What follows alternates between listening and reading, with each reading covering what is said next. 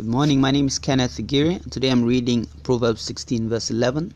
Honest weights and scales are the Lord's, and the weights in the bag are his work. I read it again. Honest weights and scales are the Lord's, all the weights in the bag are his work. Now, the first time you read this, you'll probably think of someone selling foodstuff.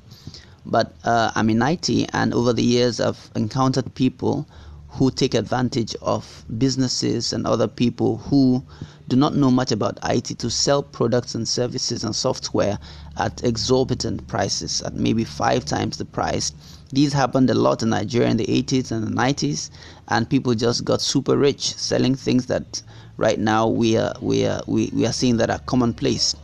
Now, it's like business and a good way to make a lot of money. But if we really compare it, it's almost like what the slave traders did in the past, where they would sell a whole human being for a bottle of drink, or for just a gun.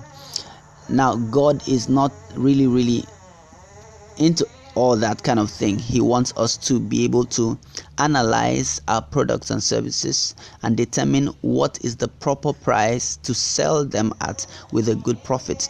He doesn't want us escalating prices simply because somebody can pay for them, or simply because somebody is ignorant of the values. I believe that this is one good way to keep our consciences clean before God, to sit down and determine what is the real value of a product, not to sell it because somebody can play for it, or because someone has a lot of excess money, or because we're selling to an organization that doesn't care how much the product costs. We should be able to sell stuff at the value, because in the long term, people are going to trust us for what we're able to do in an honest manner. Honest weights and scales are the Lord's, all the weights in the bag are his work. Thank you for listening.